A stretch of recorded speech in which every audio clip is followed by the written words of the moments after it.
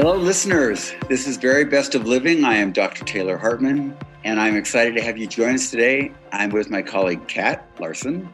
Hello, Kat. Hello, Taylor. Nice to hear your voice. Yes.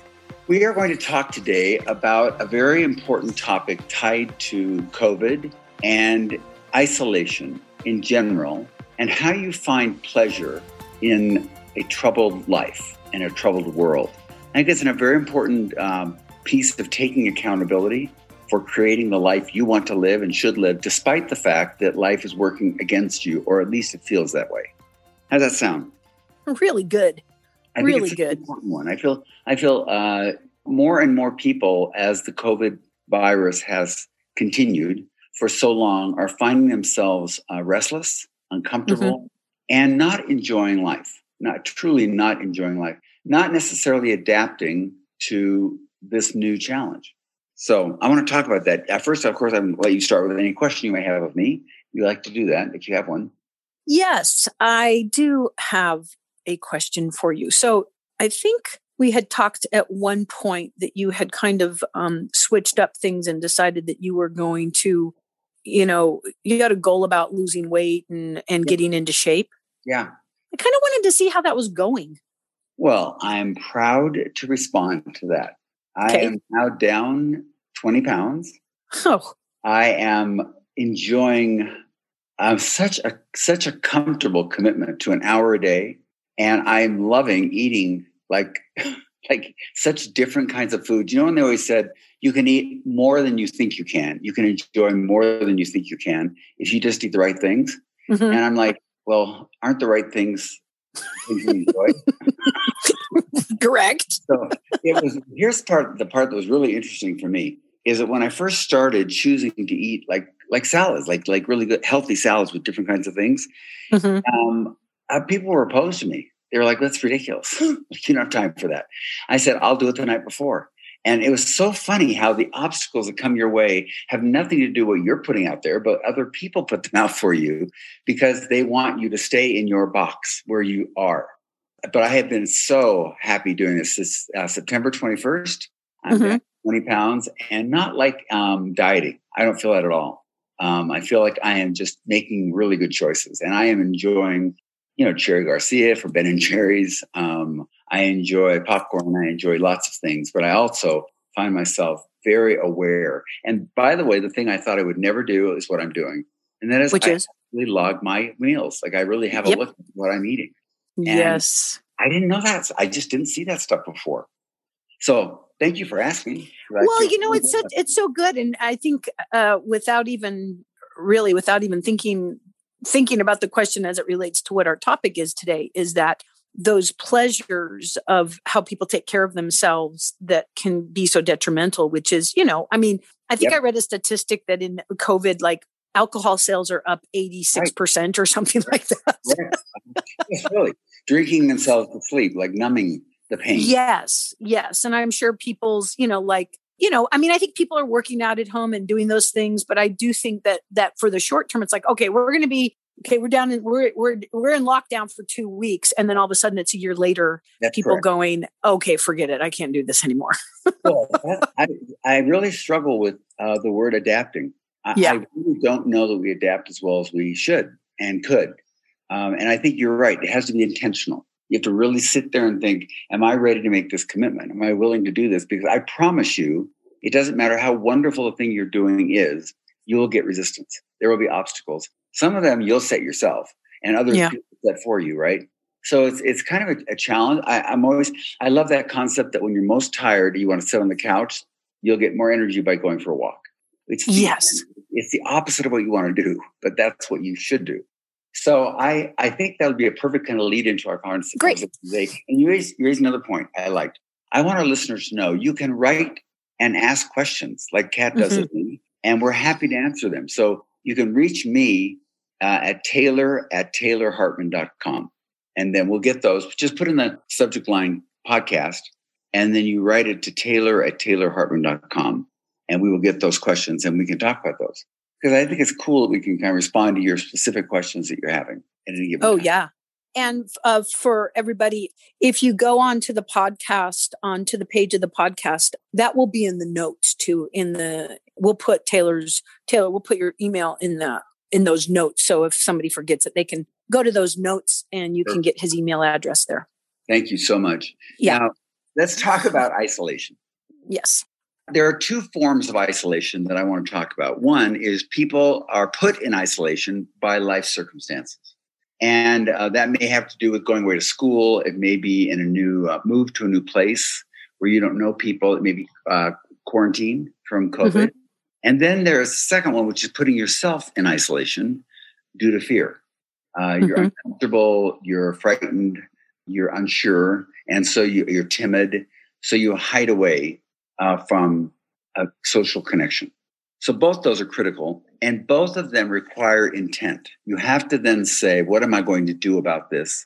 And that's the only way you'll ever break free. If you sit there and make excuses for why you are where you are, then you won't change.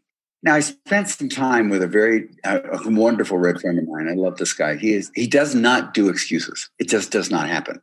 And so I was talking about our business and things that are going on, and it was an amazing phenomenon that every time I would start with an explanation, he would say, and what is the result you're looking for? Every single time. And how long will it take for that to happen? And it gave me no room to sit in my excuses or wallow in my concerns. None. The bottom line was, what are you going to do about it? How are you going to make it work? Mm-hmm. And unless you want to be a victim, I found that rather invigorating, like challenging. And a victim would say, you don't understand me. You don't appreciate what I'm going through, those kind of things. But if you really are healthy, you're like, you're right. You're right. If I really want results, I got to be forward thinking. I got to come up with some solutions to this. Yeah. So I think when people look at isolation, like let's talk about COVID for a minute. Mm-hmm. It's been a life experience that most of us will never experience again or haven't before. But what have we done with COVID? Have we learned to enjoy slowing down? Have we learned to appreciate the value of other people because we've not been able to touch them as much? Have we enjoyed the value of touch like more in our minds? I know that I've actually started hugging my clients again. It's been almost a year. Well, that makes me just emotional a little bit. I know, because I'm a hugger, and it's been terrible. It has been horrible to be pulled away from doing that. And I feel so much more natural hugging someone than just saying, thank you very much and good night. So for me, it's been very, very freeing to get back to that dynamic. But you're right, for almost a year, I didn't touch really anyone but my wife. And so I'm really comfortable with COVID. Well, it's funny too, when you're talking about this, is because, I forget. I mean, I'm the person who still, after a year, gets halfway into the grocery store and still forgets my mask. And I'm like, oh, for crying out loud, so I have to walk back and get it. So you forget, because I think some of that stuff is so, I don't even know if it's genetic. It's so deep in you. It's so deep ingrained that you just go to hug people. Here's what still bothers me. This is funny. Like, I'll go to hug somebody, not on them. I get it. I mean, I understand completely people's boundaries with it. But like when they throw their arms back, like, whoa, whoa, whoa. Yes. It really impacts me. Yeah. I feel like I get offended. Yeah. Well, if you would shave and shower more, it probably would help. But the reality is that you finally have a reason to not hug me. Thank God. God, I can do this now, legally. There are some people uncomfortable being touched. They really are. Yeah. That's a good point. Or they'll just stand there with their hands down. Right? Yes. But in all fairness to them, that's their awkwardness. You are very free-loving, very free-flowing. That's who you are by nature. Usually, as you've discovered, that works. People invite you to value it. Yes. You're right. There are some people that are not there. That's a good point. It's interesting how it does impact you, though, right? Because you're the giver. Well, that's the point. The point is, it's like I get so awkward when I'm like, oh, sorry. You just get awkward when people don't know how to take it. It's like, I feel like I've been, and I think it's a boundary for people. Like when you talk about boundaries and this isolation that impacts those boundaries, like it's almost like it can really strengthen both healthy boundaries and unhealthy boundaries, right? Like isolation can. Both. It's interesting. I think what I would challenge our listeners to think about is, am I willing to risk? Am I willing to put myself into a new setting to experience life more abundantly? And I'll give you a great example. I love the example of when I would do retreats in Sundance, and we would all hike to the waterfall, and then people would go into the waterfall, which is ice cold, and or not. At the end of the retreat, I would then have them line up as to who is the most loving and least loving. And every single time, the ones who had been in the water at the waterfall were at the top of the list of most loving. And I've thought about that so many times since. No one knew that. I've just seen it year after year after year with rare exception. I mean, like maybe 1 out of 50 times it wasn't that case, because people that seem to risk and invite and try tend to be more also loving in life. They're not as withdrawn, not as frightened, not as fear-based. So I think our listeners, I want you to think about this. Are you the kind of person that will put your toe in the water? Or are you the kind of keep waiting to see whether somebody else does it first? Or whether you think maybe it's just really not that necessary to do. So you hold back in life.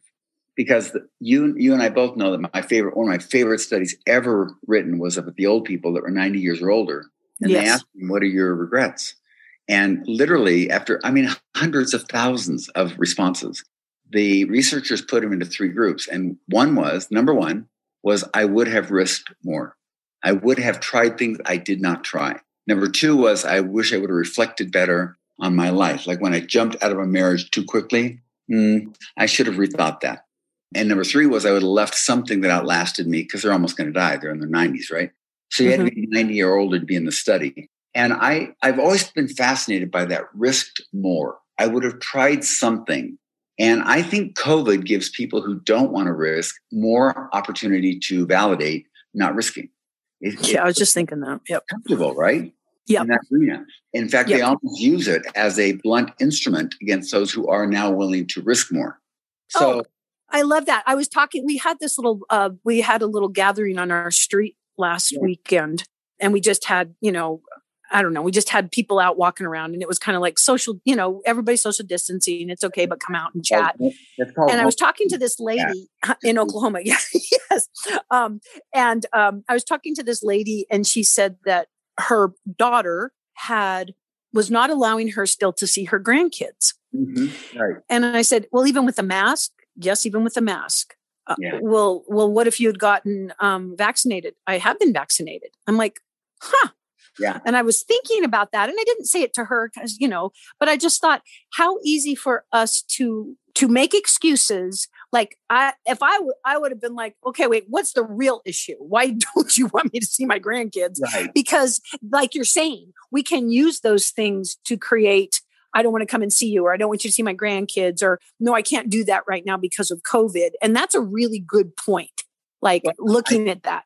I just wish people would understand their driving, their core motive. Like, what is the motive I'm really doing this for? And by the way, just so you all know, if you are fear-based, you've got a trouble. There's a problem. I want you to know, across the board, I'm not saying all fear is necessarily bad, but I'm saying if you linger in it, it is bad. It's not going to move you forward in life.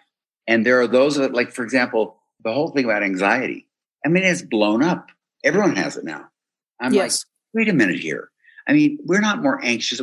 We don't have any more reason to be more anxious today than any generation. Every generation has its challenges. Every generation has its trials. But we have now given license that it's normal to be that way. So when people choose that path, they're like, well, I'm in the norm. And I'm like, oh my gosh, that really worries me. There's somebody doing this thing. They're putting their kids in a treatment place. And one of the things they were told was, don't send your kids to this one place because they don't do well with children that are adopted. They do well with substance abuse, not adoption. I said, what does that mean? So they had decided that the trauma of adoption was so severe that it gets its own private little place. Oh, gosh. And I said, well, you do know that I adopted 2 of my 5 kids, and they're doing well and thriving. And they had the audacity to say, well, that's because they were raised by you. And I said, oh, please, you don't give my kids any credit. Like, there are many, many adopted kids that have found great lives and made great joy out of their life. And I don't think that's a reason to call it trauma. But we have now, this group anyway, has identified that as a reason to be anxious. That's a reason to have trauma. I have a question before you go on. You said something about not all fear is bad. You said something about fear. And that not all fear is bad. Would you just kind of flesh that out just a little bit? So when you're like running in a race or going to play a game, right? Mm-hmm. Not at all inappropriate to be anxious about or nervous about, or if you're going to play the violin for a large group of people, it's not at all wrong to be somewhat fearful. I don't know, right? There's that anticipation of how will I do? Mm-hmm. But if you don't use that to move you forward, then it becomes a lingering negative piece. So if I'm afraid of meeting somebody new. All right, I can understand the reluctance of I don't know what's going to happen, how it's going to go. But if that then continues on such that I don't go to meet the person, or when I meet the person, I hold back, I'm not my best self, that is never healthy. That's a bad motive. You're protecting yourself. You're making it all about you instead of the experience. And that's the sadness in life. When you actually make you or the fear of what you might experience the priority, you miss the whole event of life. You miss it all. Got it. And that's what I meant. So I'm not telling people they can't be afraid. I'm not telling them they can't be like anxious. I'm saying push through that. Use that. Don't think it's the end all. It doesn't end there. It's like, okay, now what am I going to do about that? And that's the difference. Like your red friend. So what am I going to do about that? That's exactly right. And honestly, if you don't live that way, you will live a less valued life. And you'll know it, by the way, whether you can hide it or not, pretend or not. In fact, I will be honest with you also, so many of us that have gotten into comfortable lives are the most vulnerable to that. Like we've now gotten comfortable. So do I really want to risk and not be comfortable? But true living begins at the edge of when comfort leaves. That's when you really start to experience the magic of life.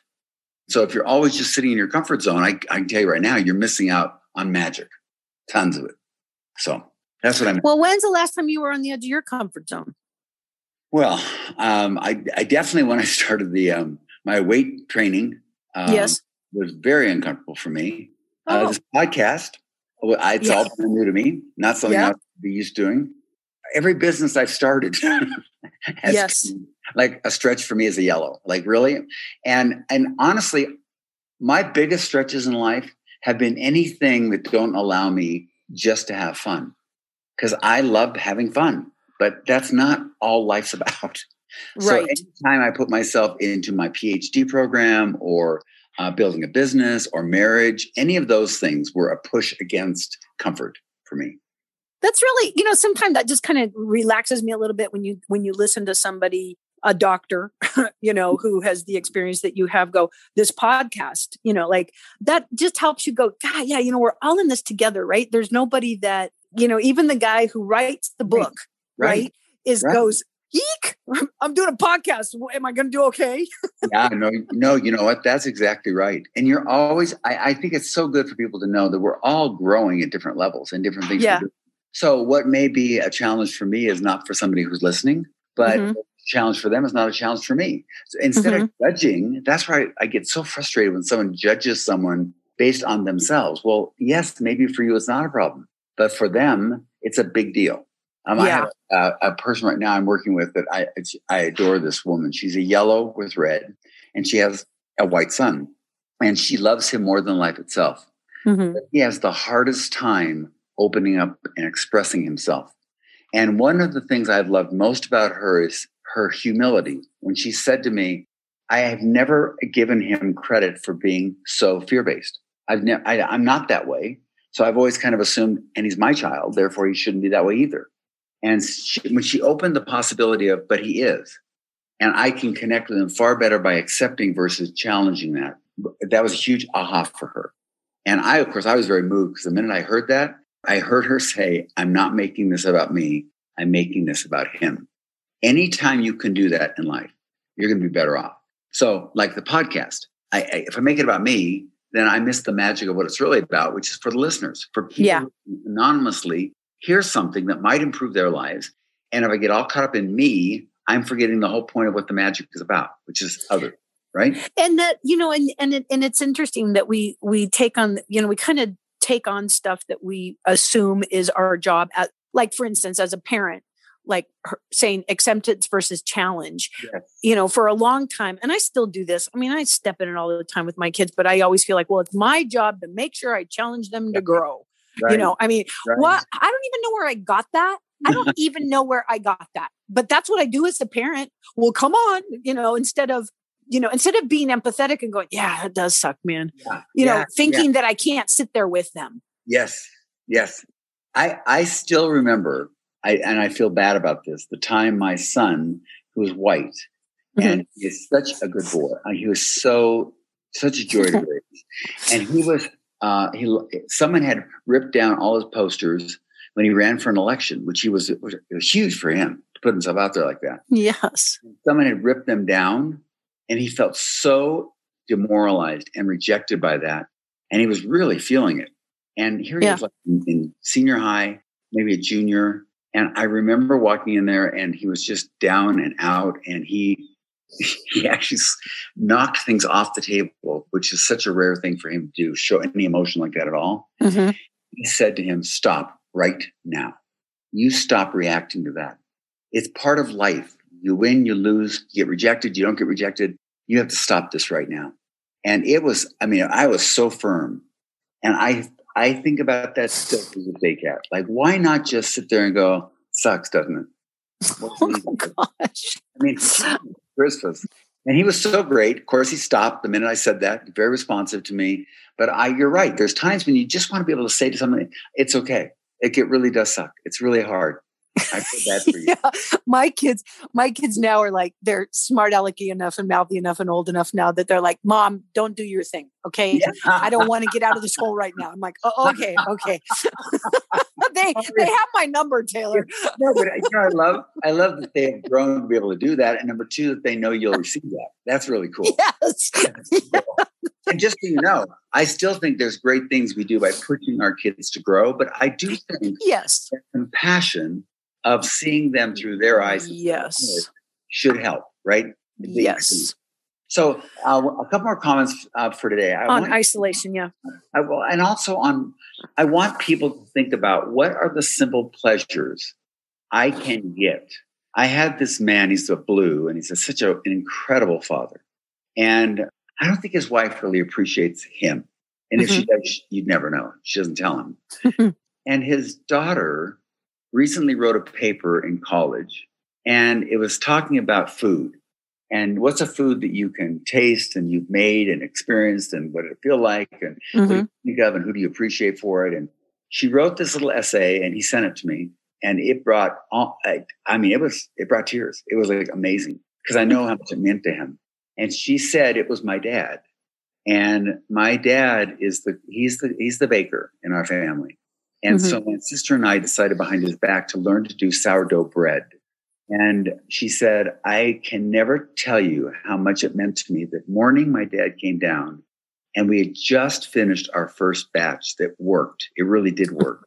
And his eyes were so gracious and inviting and so proud of us. She goes, honestly, even more than the creating of the bread, every time I see that and eat that bread today, anywhere I am, I see my dad's eyes, and I feel magic.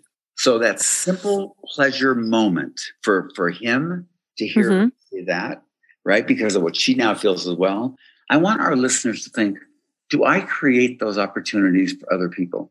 Do I let them know how much I appreciate them in my life? And do I let them know how much I appreciate doing something with them? I think the gratitude piece, like people that really do enjoy a full life, they seem to be able to appreciate moments when others totally run right by them, missed them totally. They don't. They somehow favor them. And they also include others in the process. They're not like insular. They're not isolated. They share it. It's so exciting. So I would challenge. I always say to people, listen to 10 things you love to do. Listen to 10 things you love to, and ask yourself, are you doing them, right? I would ask our listeners to think, what are the simple pleasures that just bring me joy and peace? And how do I share those? That's what I'd like them to think about. And realize that, by the way, just because you enjoy it as a pleasure doesn't mean somebody else does. That's okay. In fact, my wife and I were laughing today. Our kids gave us this towel warmer.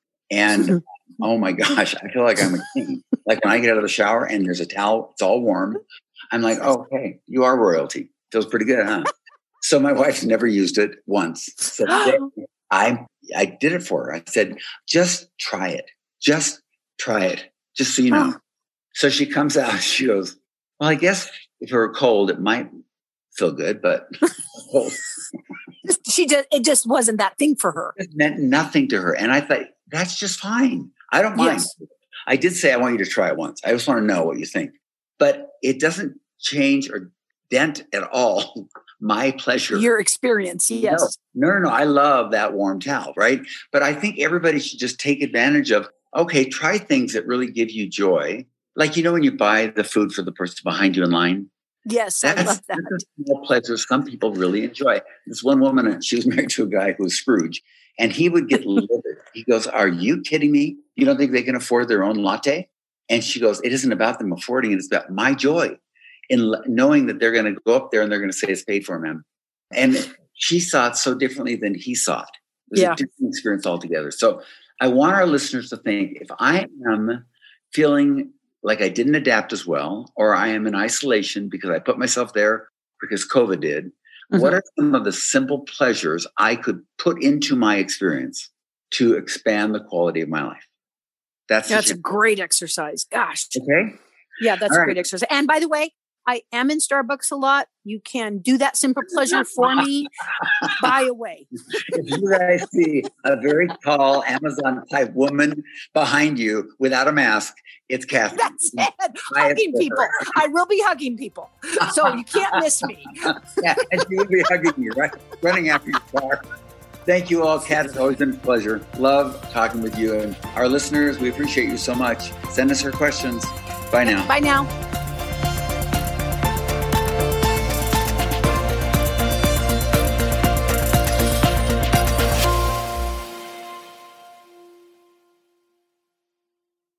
Hey, Color Code family, it's Kathy Larson. I want you to take down a number. I want you to put this in your contact list under the People Code. The number is 385-526-2350. Again, 385-526-2350.